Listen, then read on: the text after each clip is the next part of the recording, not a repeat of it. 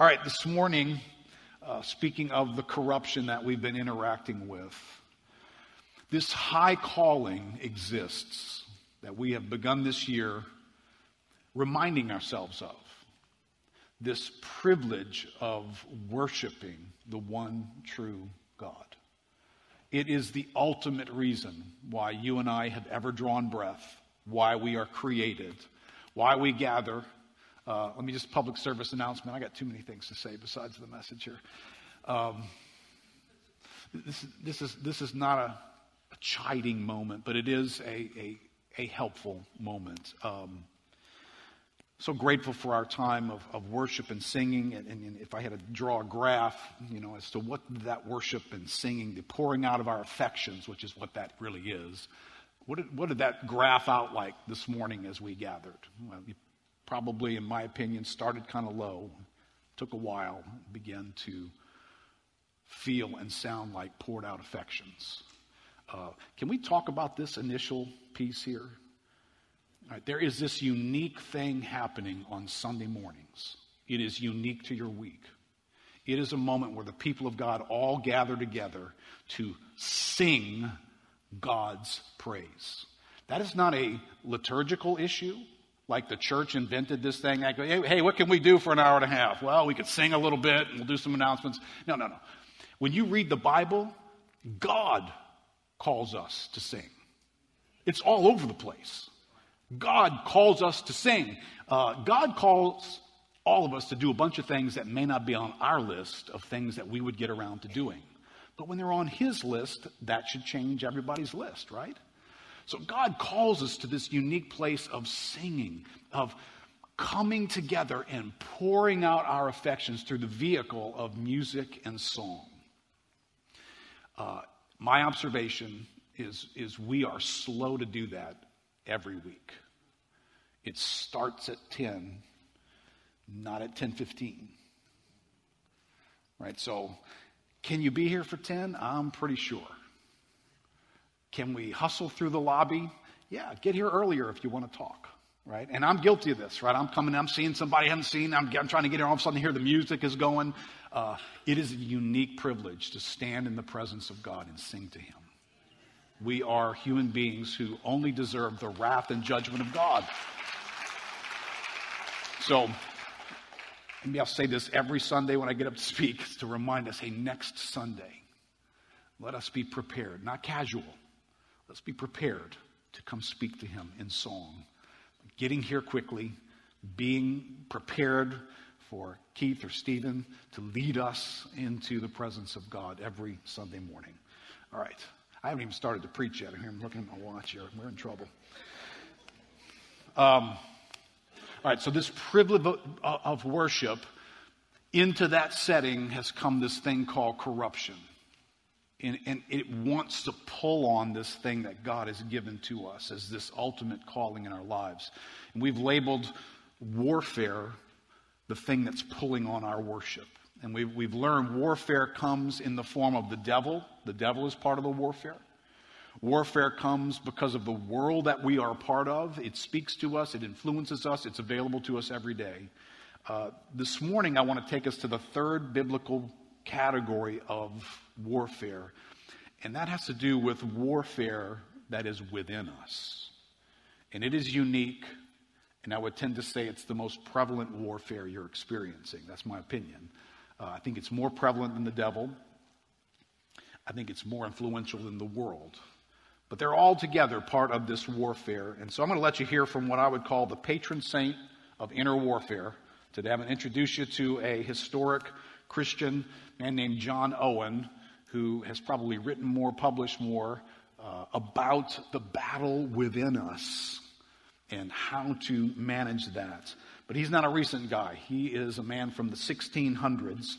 I'm going to quote Kelly Kapic, who is an editor of a modern version of a piece that Owen had written calling Overcoming Sin and Temptation.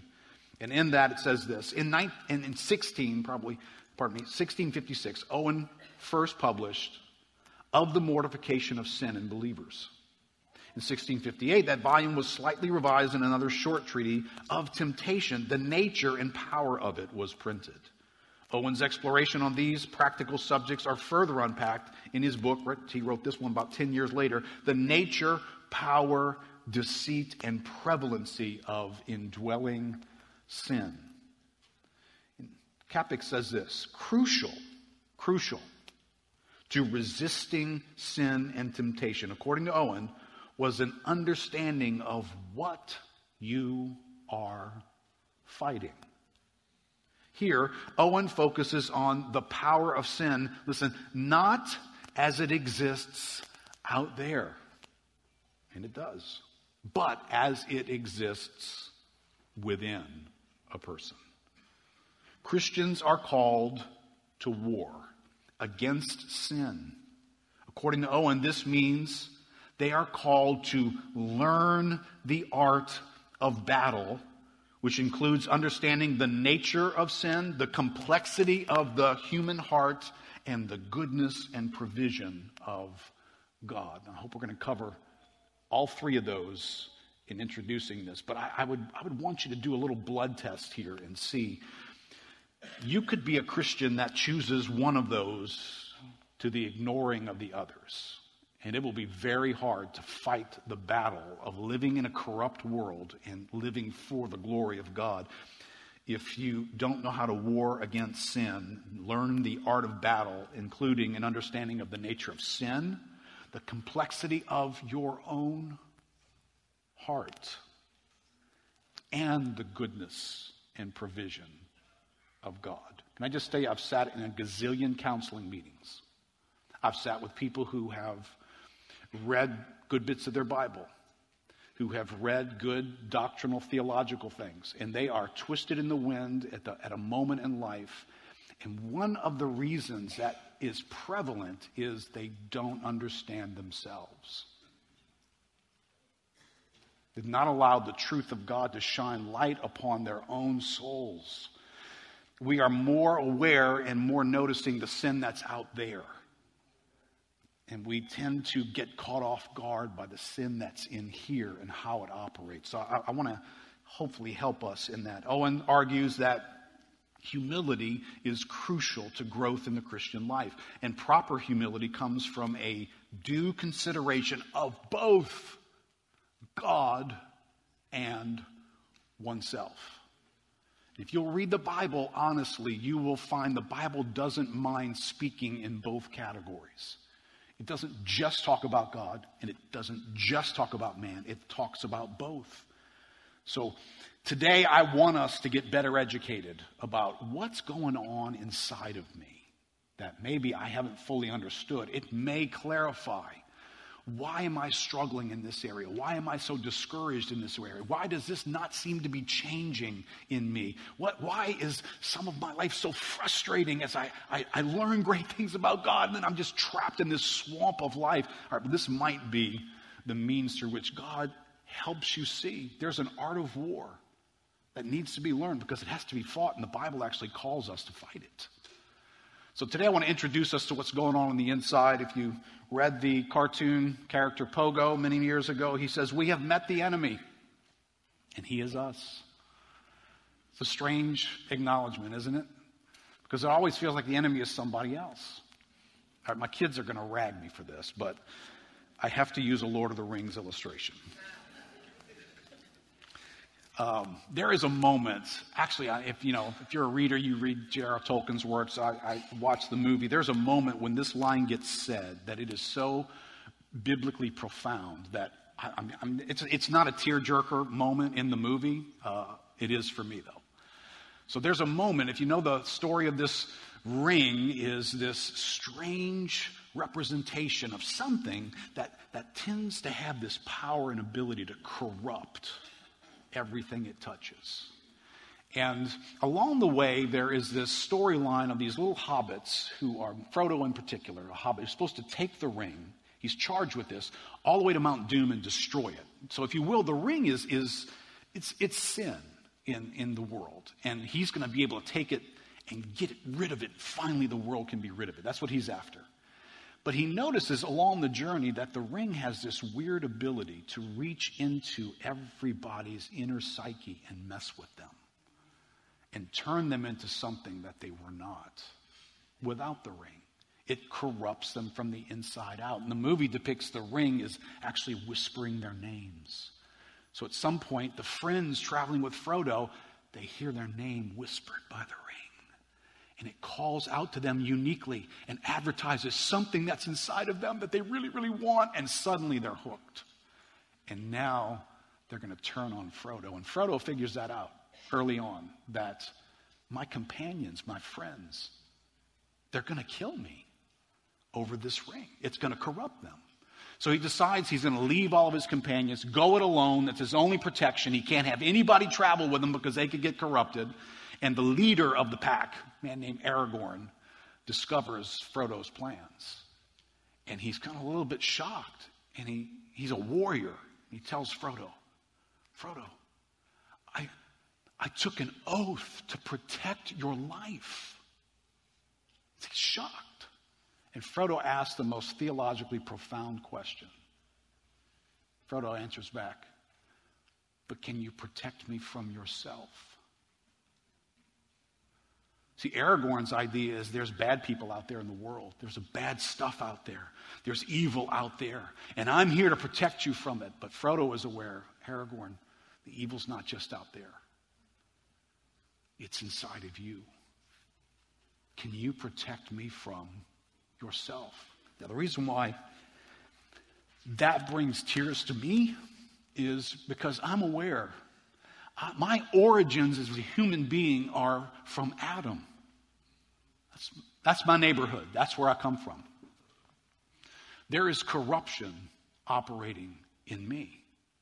And there are people in my life that I love. And you wonder, Lord, what will protect them from me? Have you thought that about yourself? It's not until you're scared of yourself that you know you need to run for help, right? When you think you got this, I'm not that bad a guy, right? That's the pride problem in this equation. We are self-ignorant, so therefore we kind of trust ourselves in a way that the Bible doesn't call us to do that. The Bible calls us to be more desperate than that about ourselves. Therefore, we have to look somewhere else for help. But this is where self-ignorance hurts us. Because if you think you're, well, you know, hey, Keith, I know people worse than me, okay? Pay more careful attention to yourself. You may not be sure you do know somebody. Paul said of himself, of sinners, I'm chief. There was an awareness that whatever God is going to be to me, let me just tell you, I know I need him to be that for me. And if you're not convinced of that because of self-ignorance, then you might hear about a great Savior out there, but you're not running to him. You've got no reason to run to him. You got this. But you're sure glad he's a great Savior, full of righteousness, done wonderful things, right? Well, from Pogo to Paul, let's see what Paul has to say about this war within. Romans chapter 7, verse 21, he says, so, Paul says, I find it to be a law that when I want to do right, evil lies close at hand. For I delight in the law of God in my inner being, but I see in my members another law, waging war against the law of my mind and making me captive to the law of sin that dwells in my members. Wretched man that I am, who will deliver me from this body of death? Oh, thanks be to God through Jesus Christ our Lord. So then I myself serve the law of God with my mind, but with my flesh I serve the law of sin. If you've not read this verse before and you're hearing it for the first time this morning, maybe you read it once but didn't pay careful attention to it, you're kind of saying, hey, Paul thinks that's kind of what my life feels like. A lot of good intentions that I don't tend to get around to them. A lot of commitments. I'm never going to do that again, only to repeat some kind of destructive pattern in my life over and over again. You know, these stick out in categories and they get more published if you're talking about, people who have drinking and drug issues, there's always this big talk and this commitment. I'm not going to do that again. But there's a war going on the inside that they may not know how to fight. Is a biblical explanation for that war. And many of you guys will remember I had a brother who died a few years ago. He lived in this battle zone. He drank himself really to death. He started drinking when he was in high school and fought battles off and on. Along the way, I believe he genuinely got saved. I remember just seeing fruit from his life and genuine repentance and seasons that interrupted the dominance and control of a bottle in his life, followed by seasons where the war within was being lost that eventually took his life. So there is for us, those kind of categories. But can I just tell you, there's some of us here this morning who don't run to a bottle. We just run to something else, though. We run to fears and control and patterns of neglect or laziness, things that we just wish that would just stop. We don't want to be that way anymore. All right, so can everybody, don't raise your hands, can everybody just get in touch with the fact, is there something about your life that you wish was not characteristic of you? Is there any Christian here who can say, oh yeah, the second I discover what that is, I go after that, check that box, and I'm done? If you are, I'm pretty sure you got saved yesterday. All right, the rest of us are trying to figure out, a bunch of boxes have been checked in my life, but this one and that one and this one over here, man, frustrating, right? Kind of sound like Paul. Wretched man that I am. Why do I keep doing this? All right, so that's what's on display here. Now, if you have read this verse many times and you've studied Romans, you will know that not everybody agrees Paul's an unbeliever, a believer here. Maybe he's an unbeliever. Maybe this is what it sounds like for somebody who doesn't know Christ to battle with sin. And there'd be a variety of theological viewpoints. Most would not say that, but some would say, hey, and the reason why is because if you read all of Romans and the rest of the Bible, Paul says a lot about himself besides this. There's work that God has done that is off the charts, amazing. He claims to be a new creation in Christ. There's something new going on in him. There's a new identity and a new power source in his life, and he's clearly saying that is true of me. Man, I don't have enough time to do all this. There's another thought coming in my head. All right, can I just install this visual for you? This is why the Bible can sound a little bit bipolar in some of these moments. Like it's saying two things. How can it be saying both of those things at the same time? All right, here's our historical moment as believers. From Adam on, the age of corruption, if you want to call it that, exists. Everything in creation is corrupted, and it's under this age of corruption, right? So it moves forward in time. And then we're introduced to this idea that there's coming a day of a new heaven and a new earth. A new age is going to dawn. So in a time sense, the age of corruption, the future age. And then God decides to do something. He decides he's going to take every action needed to bring this age to an end and release us from its power and bring us into a new age. And he does all that in the person and work of Jesus Christ. And that happens right here. But if you keep reading the Bible, the age of corruption goes past the cross and continues, doesn't it? But God insisted that the future age would intrude on this age. So he takes this coming age and he sticks it back on top of this age. And so they overlap in a little brief moment right here.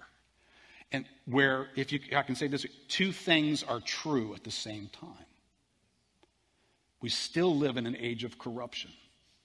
As profound as some of these verses are going to say, because they're describing the finality of all that will be. But all that will be is intruding on what still is. So as long as the devil breathes in this world, as long as the fallenness of humanity is still around, you can kind of pinch yourself and go, okay, not in heaven, not in heaven. Which means everything you're appropriating still has corruption touching it. Unlike when you are in heaven, when that day will come to an end. But that is not this day. This is why you just can't, this is what was accomplished at the cross, and this is what the Spirit does. Yeah, and you got a war on your hands. You will not have a war on your hands in the new heaven and the new earth. Not an ounce. Now, you're going to bang all the weapons into nothing, and we're going to end in just eternal peace with God and with everything that God has made. That is not this hour. You live in a war zone right now. Corruption still exists, and God has said, I'm going to intrude on this corruption with what's coming. So they both exist simultaneously, right? Let me just give you a little perspective. John Piper says, some say Romans 7 is Paul's description of his experience before he was a Christian, and some say that it is his description of his experience as a Christian. Well, I think the second position is right. Paul is speaking about himself here as a Christian. Let me say immediately that I do not mean we should settle in or coast with worldly living and a defeatist mentality. We should not make peace with our sin. We should make war on our sin. Defeat is not the only or even the main experience of the Christian life. But listen, it is part of it. If you have the theology that never has you failing, you've got a heaven theology and not an overlap theology. You're going to have moments. He says, I agree with J.I. Packer, who wrote an article on this passage 2 years ago to defend the view that I'm taking here. Packer said, the wretched man is Paul himself, spontaneously voicing his distress at not being a better Christian than he is. And all we know of Paul personally fits in with this supposition. Take a lesson from the Apostle Paul, who could consider himself chief among sinners and who could make a statement like, wretched man that I am. Because I hear this, just make sure you're aware again of yourself. Because some would say, if I came to the conclusion that sounded like wretched man that I am, I would be so depressed and so unmotivated. I'd just be paralyzed by that. But can I just ask you, is Paul paralyzed by that? Do you see the Apostle Paul sitting under some condemnation zone that he has looked at himself and he's saying, man, I'm so sick of doing this. What is wrong with me? That's what he's sounding like in this moment. But he's going to go on and change the world. He's going to write doctrine all over the place. He's going to serve the kingdom of God. He's going to worship God. He's going to live for the glory of God in this earth while he recognizes, I'm not always having a great day. I'm not always the best guy around.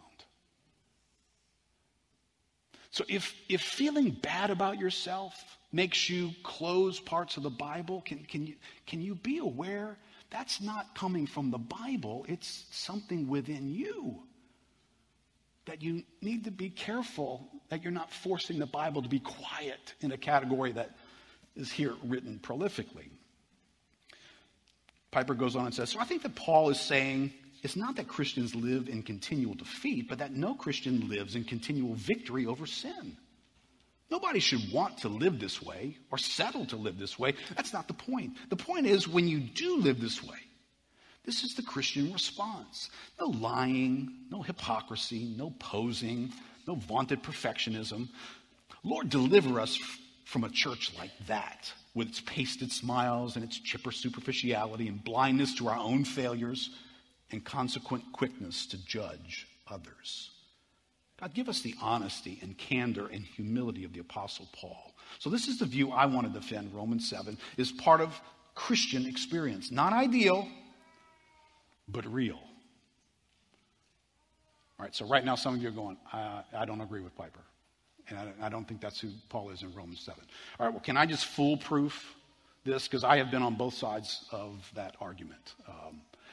Can I just say the rest of the New Testament is so clear in this category that there is a war going on within you that sounds a lot like what Paul said in Romans 7, and it clearly is speaking to Christians. Romans 5, verse 16, Paul tells the Galatians, but I say, walk by the Spirit, and you will not gratify the desires of the flesh.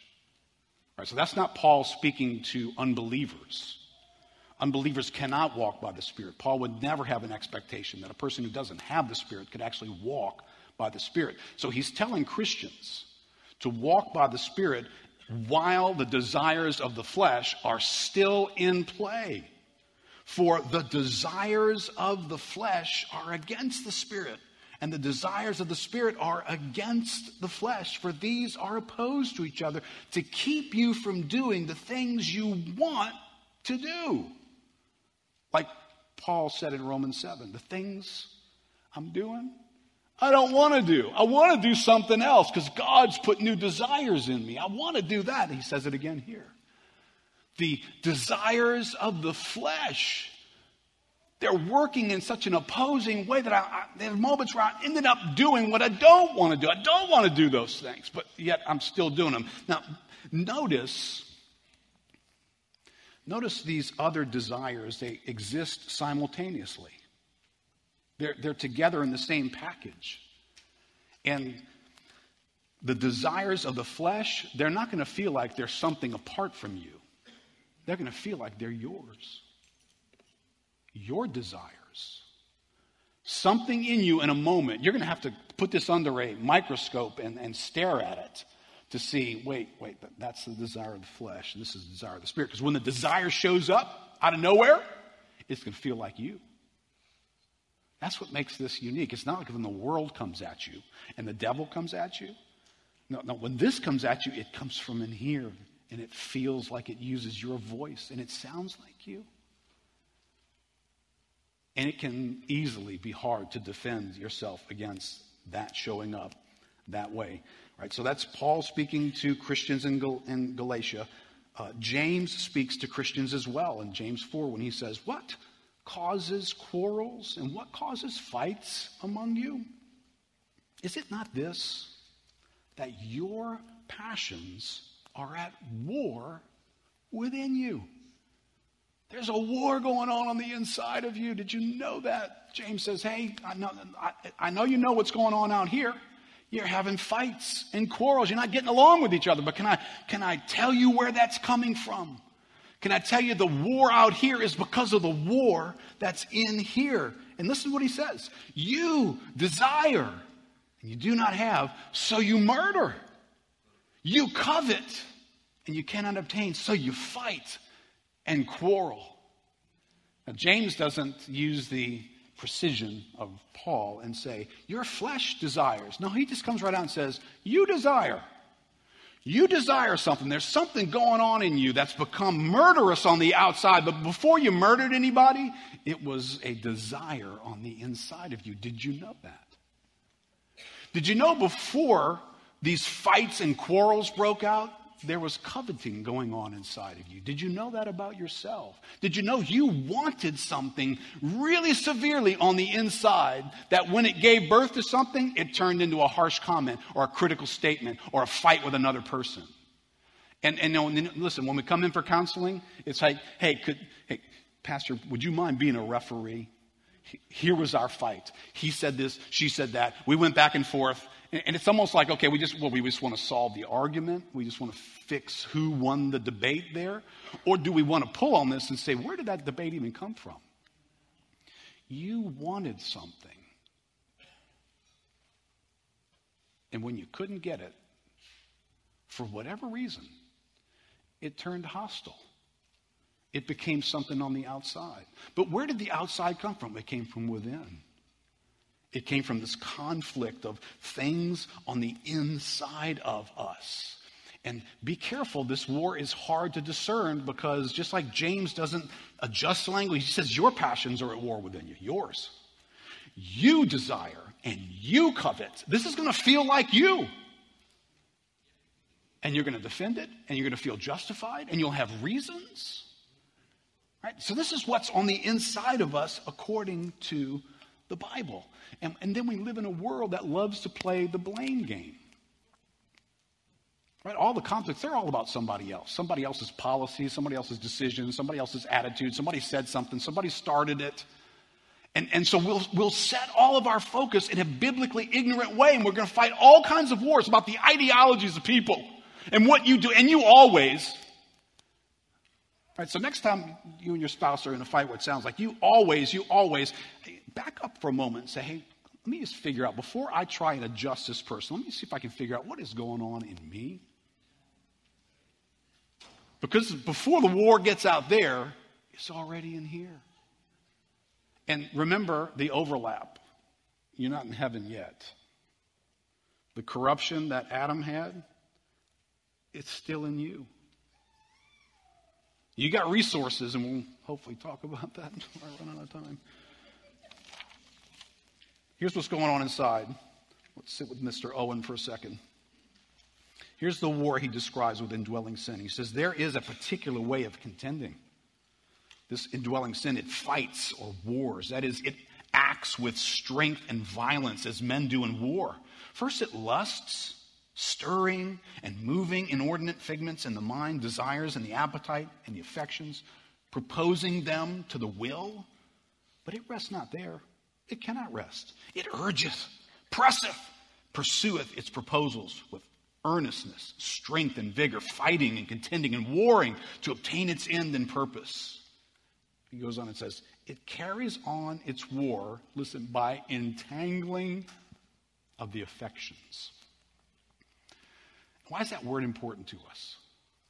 Because worship is always about the affections. You got high thoughts of God, but you got no affections. You don't yet qualify to call that worship. Worship has affections attached to it. It's grown to such a level of importance to us that our affections go out toward it. And that's what Owen is saying. It carries on its war by entangling of the affections and drawing them into a combination against the mind. Let grace be enthroned in the mind and judgment. Yet, if the law of sin lays hold upon and entangles the affections or any of them, it hath gotten a fort from whence it continually assaults the soul. Hence, the great duty of mortification is chiefly directed to take place upon the affections. Do you understand how challenging it is in a warfare that comes from within to rid ourselves of the competing values that stand in the way of my affections going toward God? Then this obviously helps us relate to each other, but it is interfering with my affections toward God because there are things that I want. And somehow those things are often ignorantly informed. And there is this warfare going on within. And it wants to grab what I want and sell it to me. And once it finds my affections, it's got an angle to work. Owen says, now then, when this law of sin can possess any affection, whatever it be, love, delight, fear, it will make from it and by it fearful assaults upon the soul. For instance, hath it got the love of anyone entangled with the world or the things of it, the lust of the flesh, the lust of the eyes, and the pride of life? How it will take advantage on every occasion to break in upon the soul. This is why it's so important to understand what is it that I'm wanting. And so, to understand this warfare, I put a little note underneath that quote in your outline. So, the warfare is not merely with the worldliness of the world, although it is, or from the deception of the devil, although it is. Be prepared that there's going to be something in you that feels like your own desires that will present the most difficult battles in this war. And be mindful, they're going to show up in moments of your life, and those desires are going to travel with you and feel differently. At some point, young people in here, at some point you travel through life. Most of these kids are still in children's ministry, but there's some in here. You travel through life and you hit something called puberty. And your body chemistry changes. And suddenly, you have interests that you've never had before. Things that had cooties are now cute. It just changed suddenly. And there's a new interest there. There is something new of a desire in you that now indwelling sin can say, hey, now that you actually want something, let's talk. You know, when you were 7 or 8 or whatever, I couldn't even get a conversation with you, but now you're willing to listen. And then something like that happens when you get married. And you mysteriously, by God's sovereign work, join your life to another human being. And oh my gosh, what did I just plug into?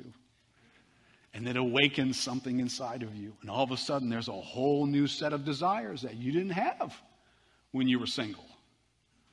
And just walk through life, right? You get to that midlife moment, midlife crisis. What's happening there? Well, your hormones are again changing, so that's a little part of it. You've also, instead of just aspiring to do life, accomplish life, goals are in front of me, man, no ceiling, all this. And you get to a point where between 45 and 55 where all of a sudden, kind of been there and done that. I think I'm probably close to the ceiling now.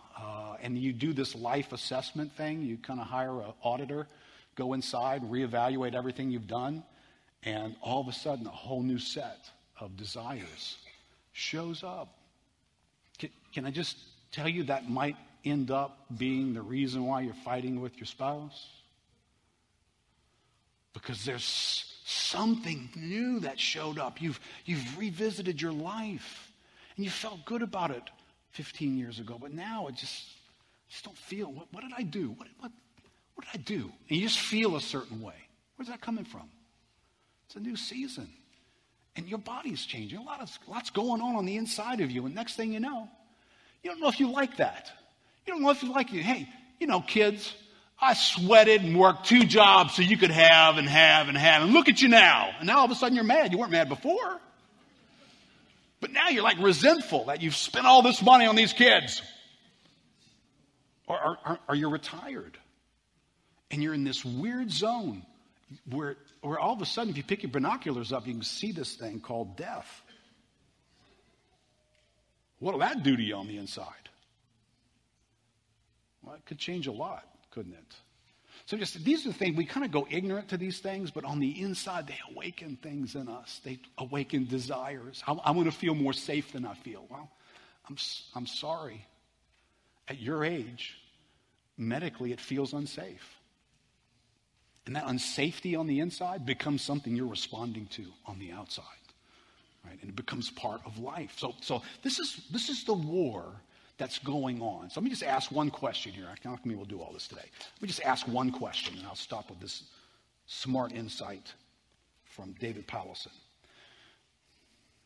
I need to be in touch really on a regular basis with what is it that I want? What am I after?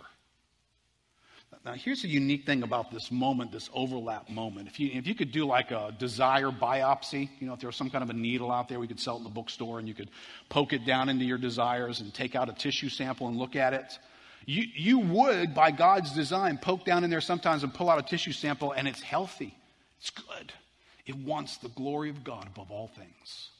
And you want that, and it feels like you want that, and you're in touch with that. And there could be another moment where you take that biopsy needle, you stick it down inside, and you pull out another tissue sample, and it's malignant. It doesn't want that. It wants something else. It craves and longs for and strategizes and figures out ways to get something else. Those things coexist together. And so it becomes needful for me to be aware. What's the war inside doing in terms of giving me desires in life? Because they're showing up on the outside, right? Outstanding article. You can find this if you just do a Google search for it. David Powlison, our dear friend in Christian counseling, passed away a couple years ago. He wrote this article, X-Ray Questions, Drawing Out the Whys and Wherefores of Human Behavior. I don't know if I've read anything that's better than this in this category. It's not too long of an article, but he says this. Why did I do that? Why do you react that way? Use those words and that tone of voice. Think those things. Feel this way. Remember that particular facet of what happened. All right, can everybody go with me there? Like, an entire day event took place with all kinds of stuff in it, much to celebrate, but you remember this one particular thing, this one comment that was made. You don't remember anything else. Why do I make that choice in this situation? Why do we anticipate those possible outcomes? The question why launches 1,000 theories of human nature. Why do people do what they do? Theories of what makes people tick incarnate into counseling models. Explanations are signposts to solutions. Well, take medication. Experience reparenting. Cast out a demon. Get your needs met. Don't make big decisions on bad star days.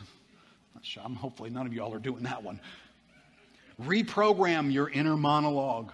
Explore your pain. Presumed reasons and appropriate responses are fiercely debated. In any university library, hundreds of yards of library shelves collect and collate the debates. The Lord God has a great deal to say on the issue, weighing in with his own point of view. Counseling that aims to arise from Scripture must do justice to what God says about the whys and wherefores of the human heart. Scripture claims to search out the thoughts and intentions of the heart. Scripture that you learn by going to places like dinner and discipleship and reading your Bible often. Scripture helps us discern thoughts and intentions of the heart according to the specific criteria by which the searcher of hearts evaluates what he sees in us. All right, so since I'm out of time, there's no way I'm going to try and do the rest of this.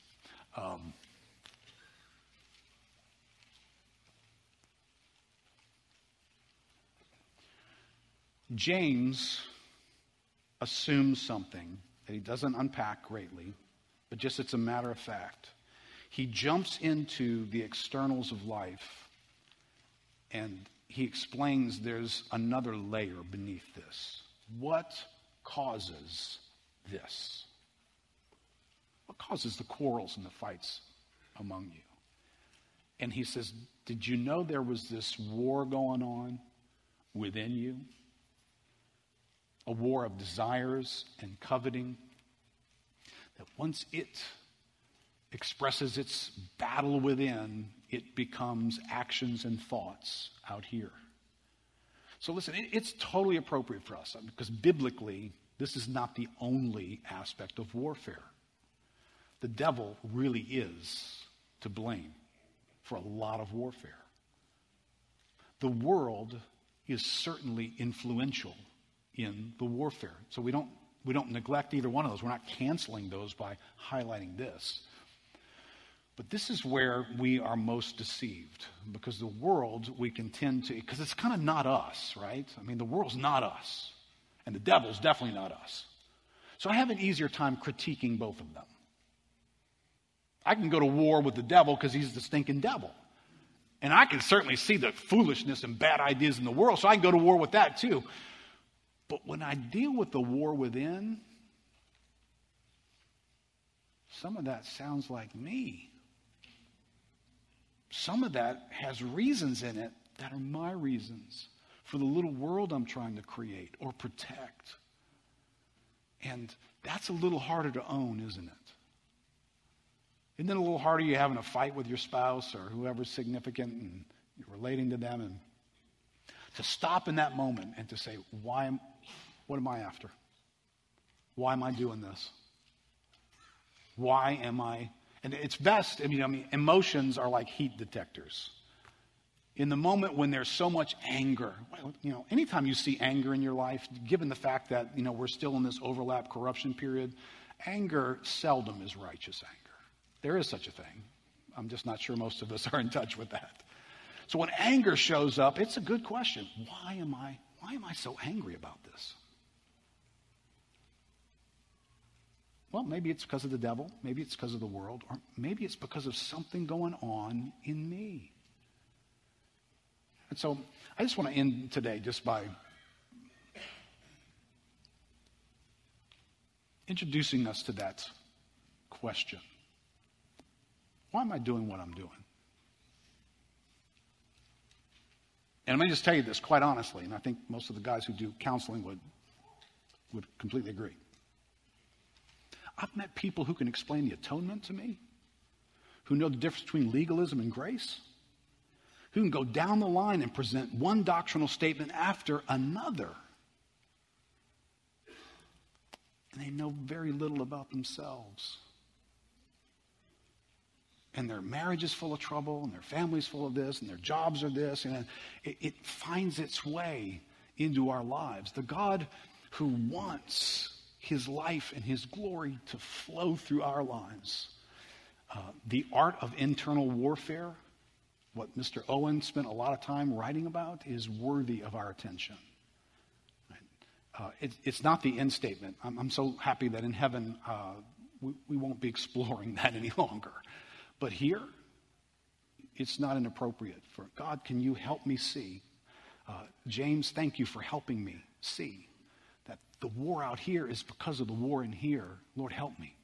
Help me to see that. Help me to receive grace from you to fight that battle. And I'm going to probably have to do that after next week.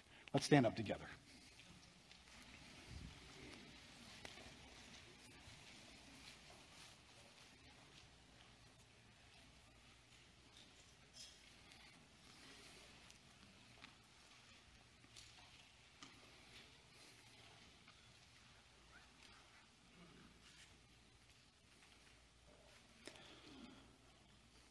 Father, help us. Holy Spirit, thank you for being in our midst. Thank you for leading us into the truth.